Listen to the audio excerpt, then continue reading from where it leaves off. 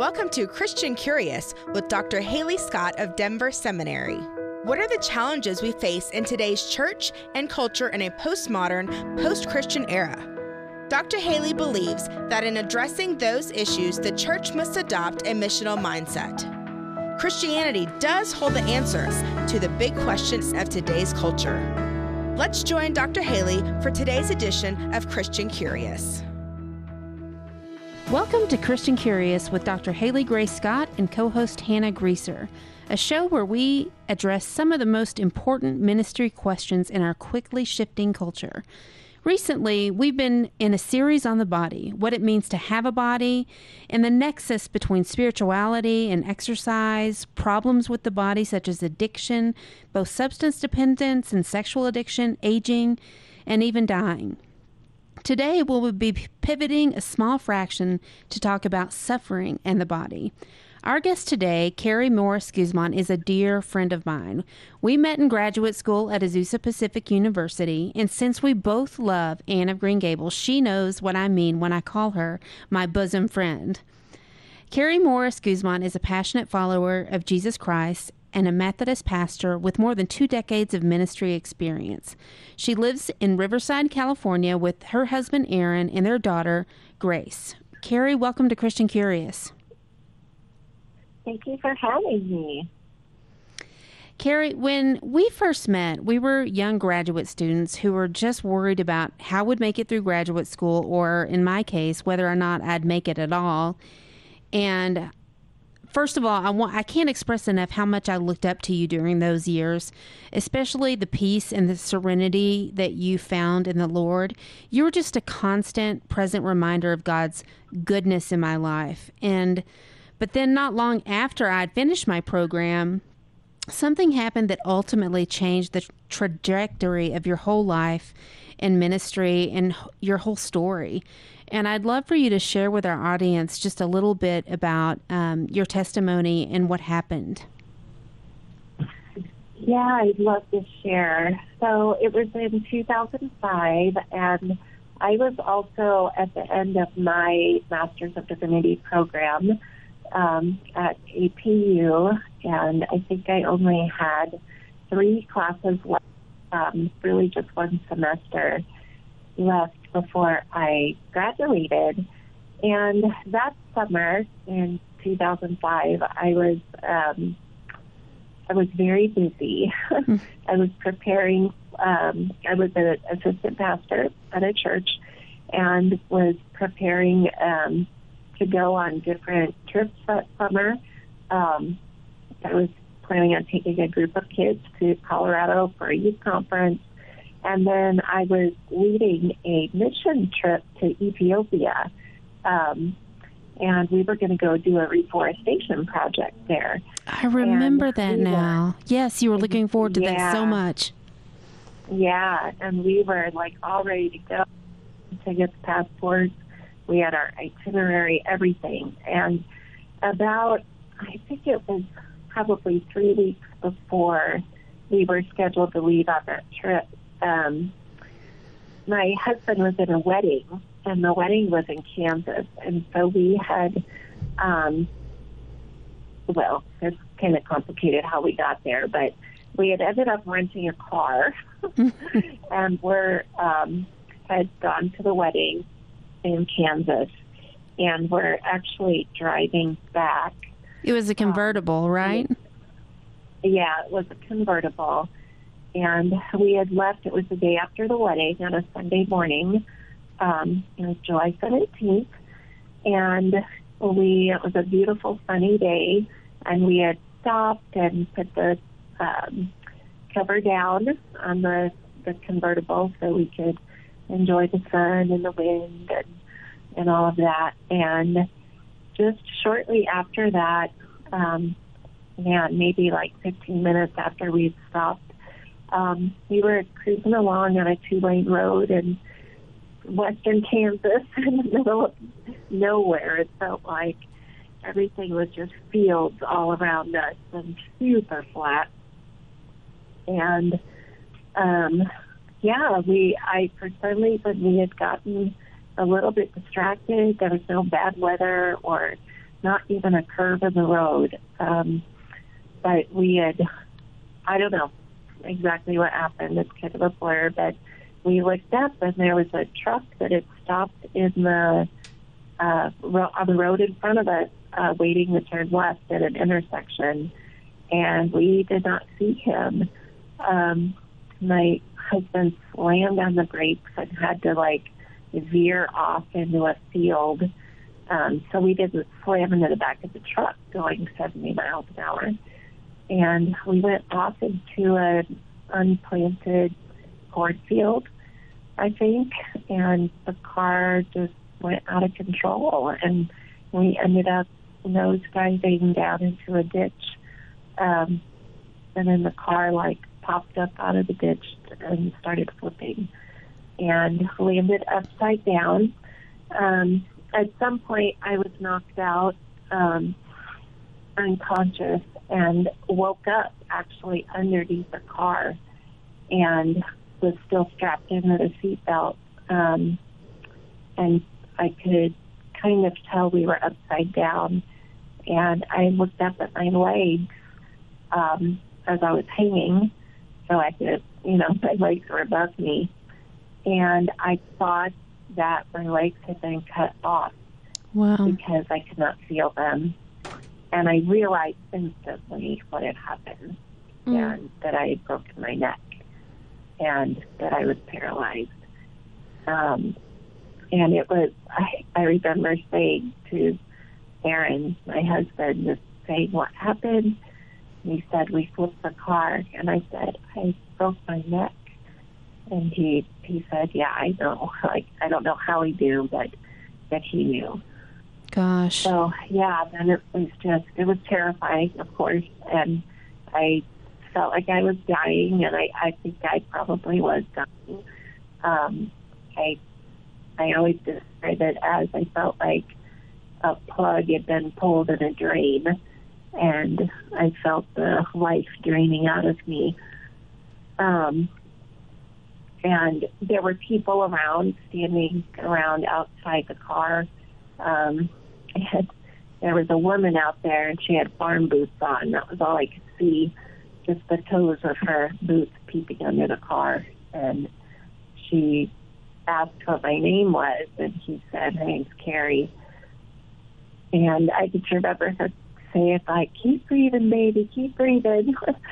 And I was trying to, because it was very, very difficult to breathe because my chin was pushed down to my chest, and it was cutting off my airway.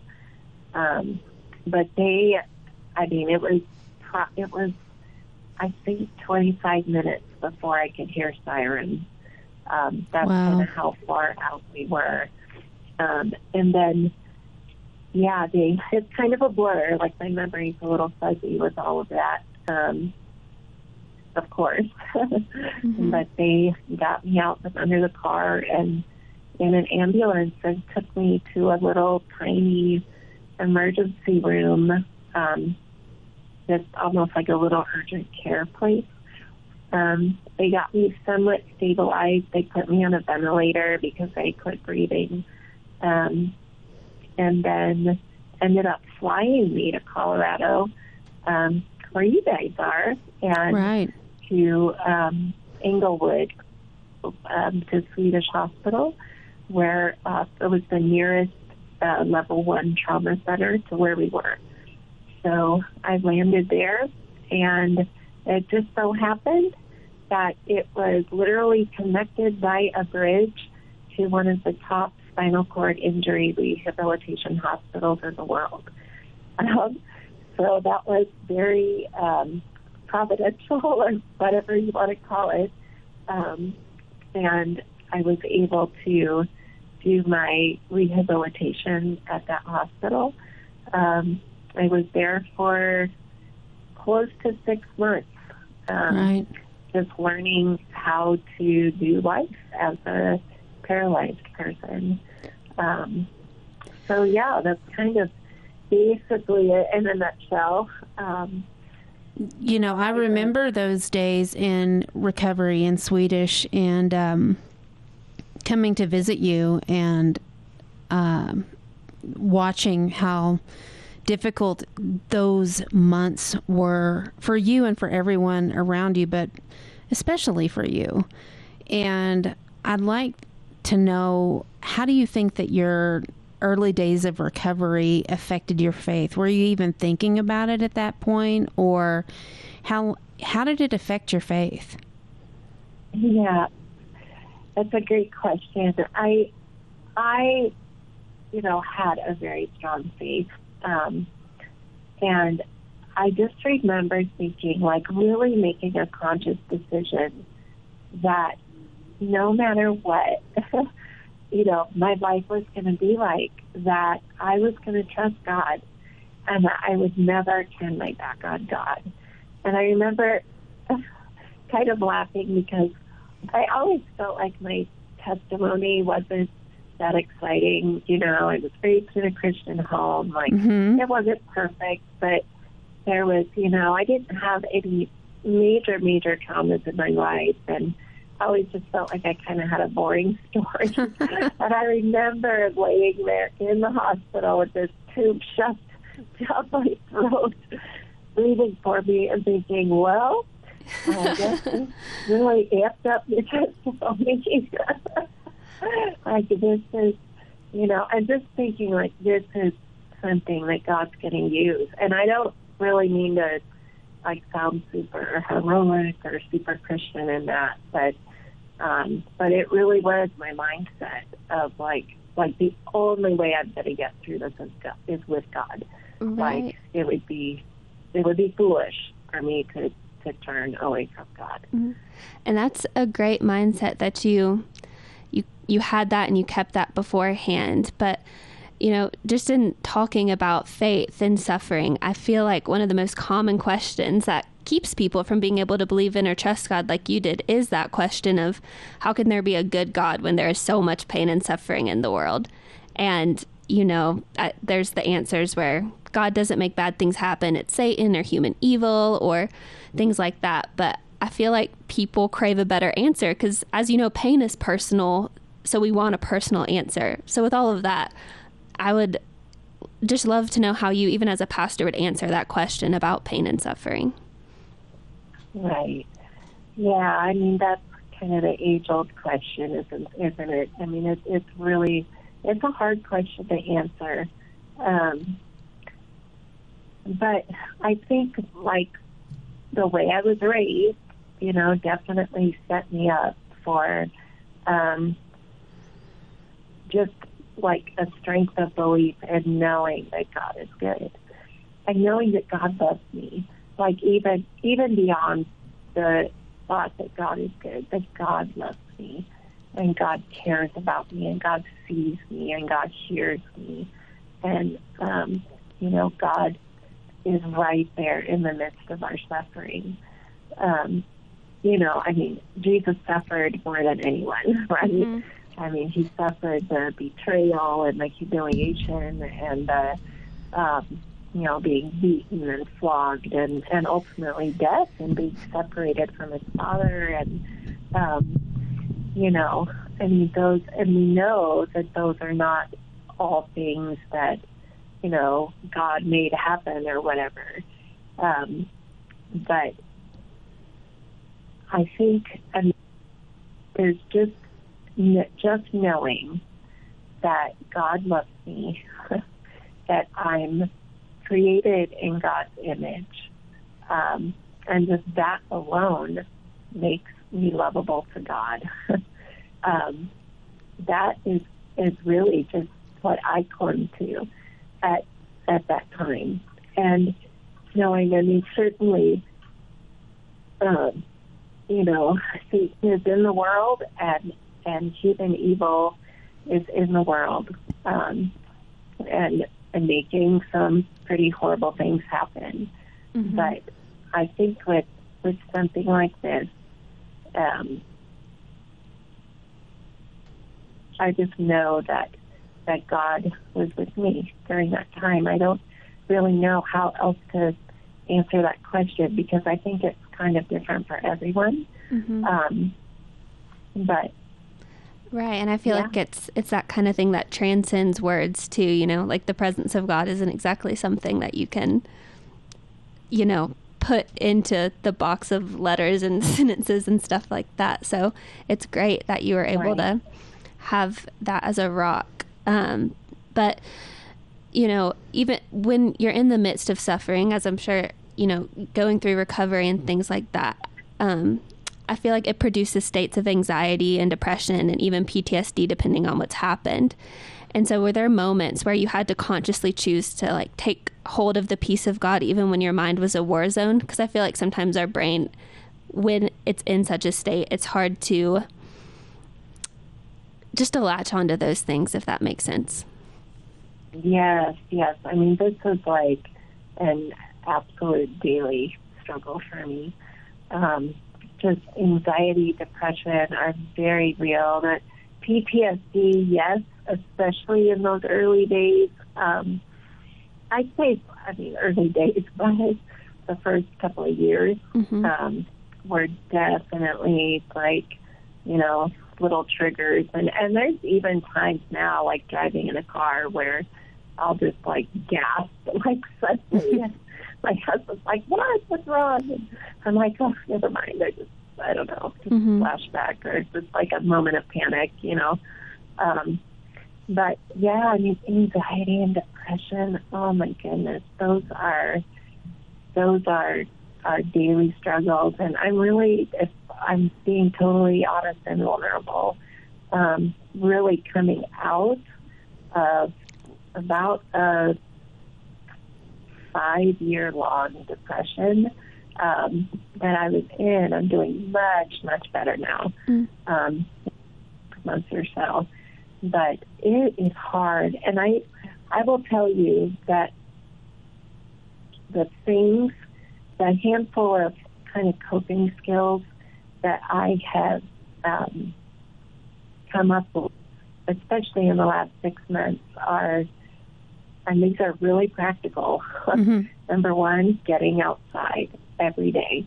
Almost every day I go on a walk, like where it's a roll in my wheelchair. I get outside, and I'm pretty lucky to live in a place where it's really nice weather almost all the time in Southern California, and I'm just super thankful for that. So that's one thing. There's also just reading scripture every single day. I'm on a reading plan just to connect with that, with the Word of God, and really discipline. Doing even in my walks that I go on, just praying. Like I have like a kind of a regiment of prayer that I do. Like I start out with the Lord's Prayer, you know, and then I, you know, turn down another street and I, you know, start praying for my family. And then I turn down another street and just kind of ask myself, how are you feeling today? You know, and and almost like a prayer of examine type thing in spiritual formation of like, where do you see God working today? Where do you see him absent today? You know, all of those things, if I'm really disciplined about it, I can stay pretty peaceful, you know. But it really, like, caring for your mental health is, you really have to be very intentional about it. You know, it's not like you can just, you know, say a quick prayer and, you know, and be totally in line with the peace of God. So, yeah, I'm very intentional now. And I wish I started that method of kind of healing, that journey, years ago. I think it would have saved me a lot of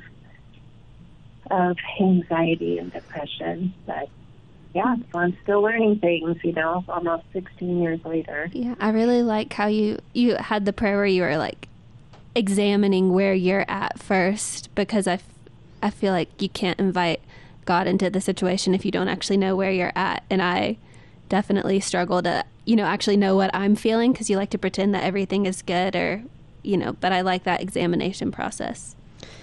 You know, Carrie, one of the things that we have encountered a lot in, you know, I've encountered a lot in my own life that, as you've known me, and then also in my research with young adults, and then me and Hannah here on the program, we talk about how hard it is to suffer and be part of a church community, because suffering is so isolating, because it's so hard to be vulnerable. And it feels like so often at church we have to wear a mask. We have to pretend that everything is fine and grand. And then if we do by chance open up about what we're struggling with, people don't really know how to handle it. They don't know what to do with the problem or with you, and they see you as a problem, and they don't know what to do with you. And I'm wondering, like, have you experienced this, and how have you managed to work your way through this? Yeah, for sure. It is hard, especially the pastor. I went back in the church now. Like, I went back to the same church that I was at before. And they had, strongly supported us, all during our time and in the hospital and everything. And then going back and having, like, the rest of the congregation actually see me in a wheelchair and just see, like, especially those early days, just how weak I was, and just how quiet my voice was, like all those things. And being so needy. And, because as a pastor, you're so used to being the one who's leading me. You did almost everything at that church. I can attest. You had your hands in everything. I did.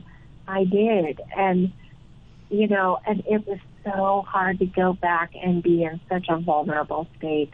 And there really, like, there wasn't really hiding it, Mm-hmm. Like, here I came in a wheelchair with scars on my neck and barely able to speak. And, just like a lot of times people suffer and you don't know, because they do hide it so well. They hide their scars. They, hide their pain. But there really was no hiding this.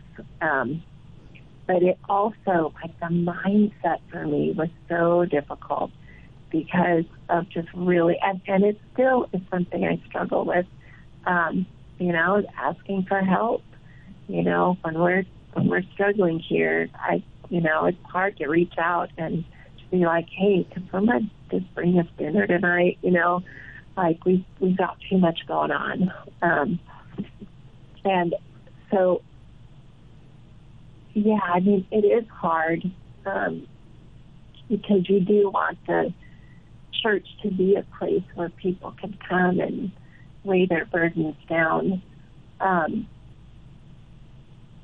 For me as a pastor, I would say that one of the ways that you can point people to Jesus is not by telling them how much they need Jesus, but how much you need Jesus. Wow. And really just being at that place of vulnerability, of like, look, let me tell you my story. This is how badly I need Jesus, And then, what do you need Jesus in your life?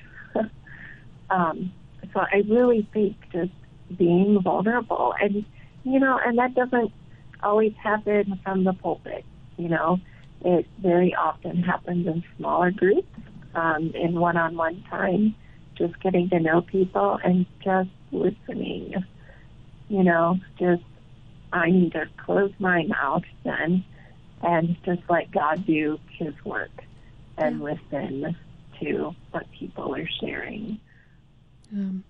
So telling people how much you need Jesus, being vulnerable and open about the ways that you need Jesus, and maybe practicing that within small groups, and, just opening your ears and listening to people's stories. Yeah. Well, Carrie, I want to thank you so much for coming on again. I mean, you're one of my favorite people on earth. I absolutely adore you and look up to you, and I miss you desperately. I'm halfway across the country. But thank you so much. Yes, thank you so much. Yes, thank you for having me. I hope it's a blessing to you guys. Absolutely. You're always a blessing. And thank you, listeners, for tuning in to Christian Curious. If you missed any part of our show, be sure to visit our website to download this episode at christiancurious.co. That's www.christiancurious.co. Stay curious. Thank you for listening to Christian Curious with Dr. Haley. You can contact her with your comments or questions about today's show at her email, drhaley@christiancurious.org. That's drhaley@christiancurious.org. You may also learn more by visiting the Christian Curious website, christiancurious.org. Join Dr. Haley again next week for Christian Curious on AM 670 KLTT.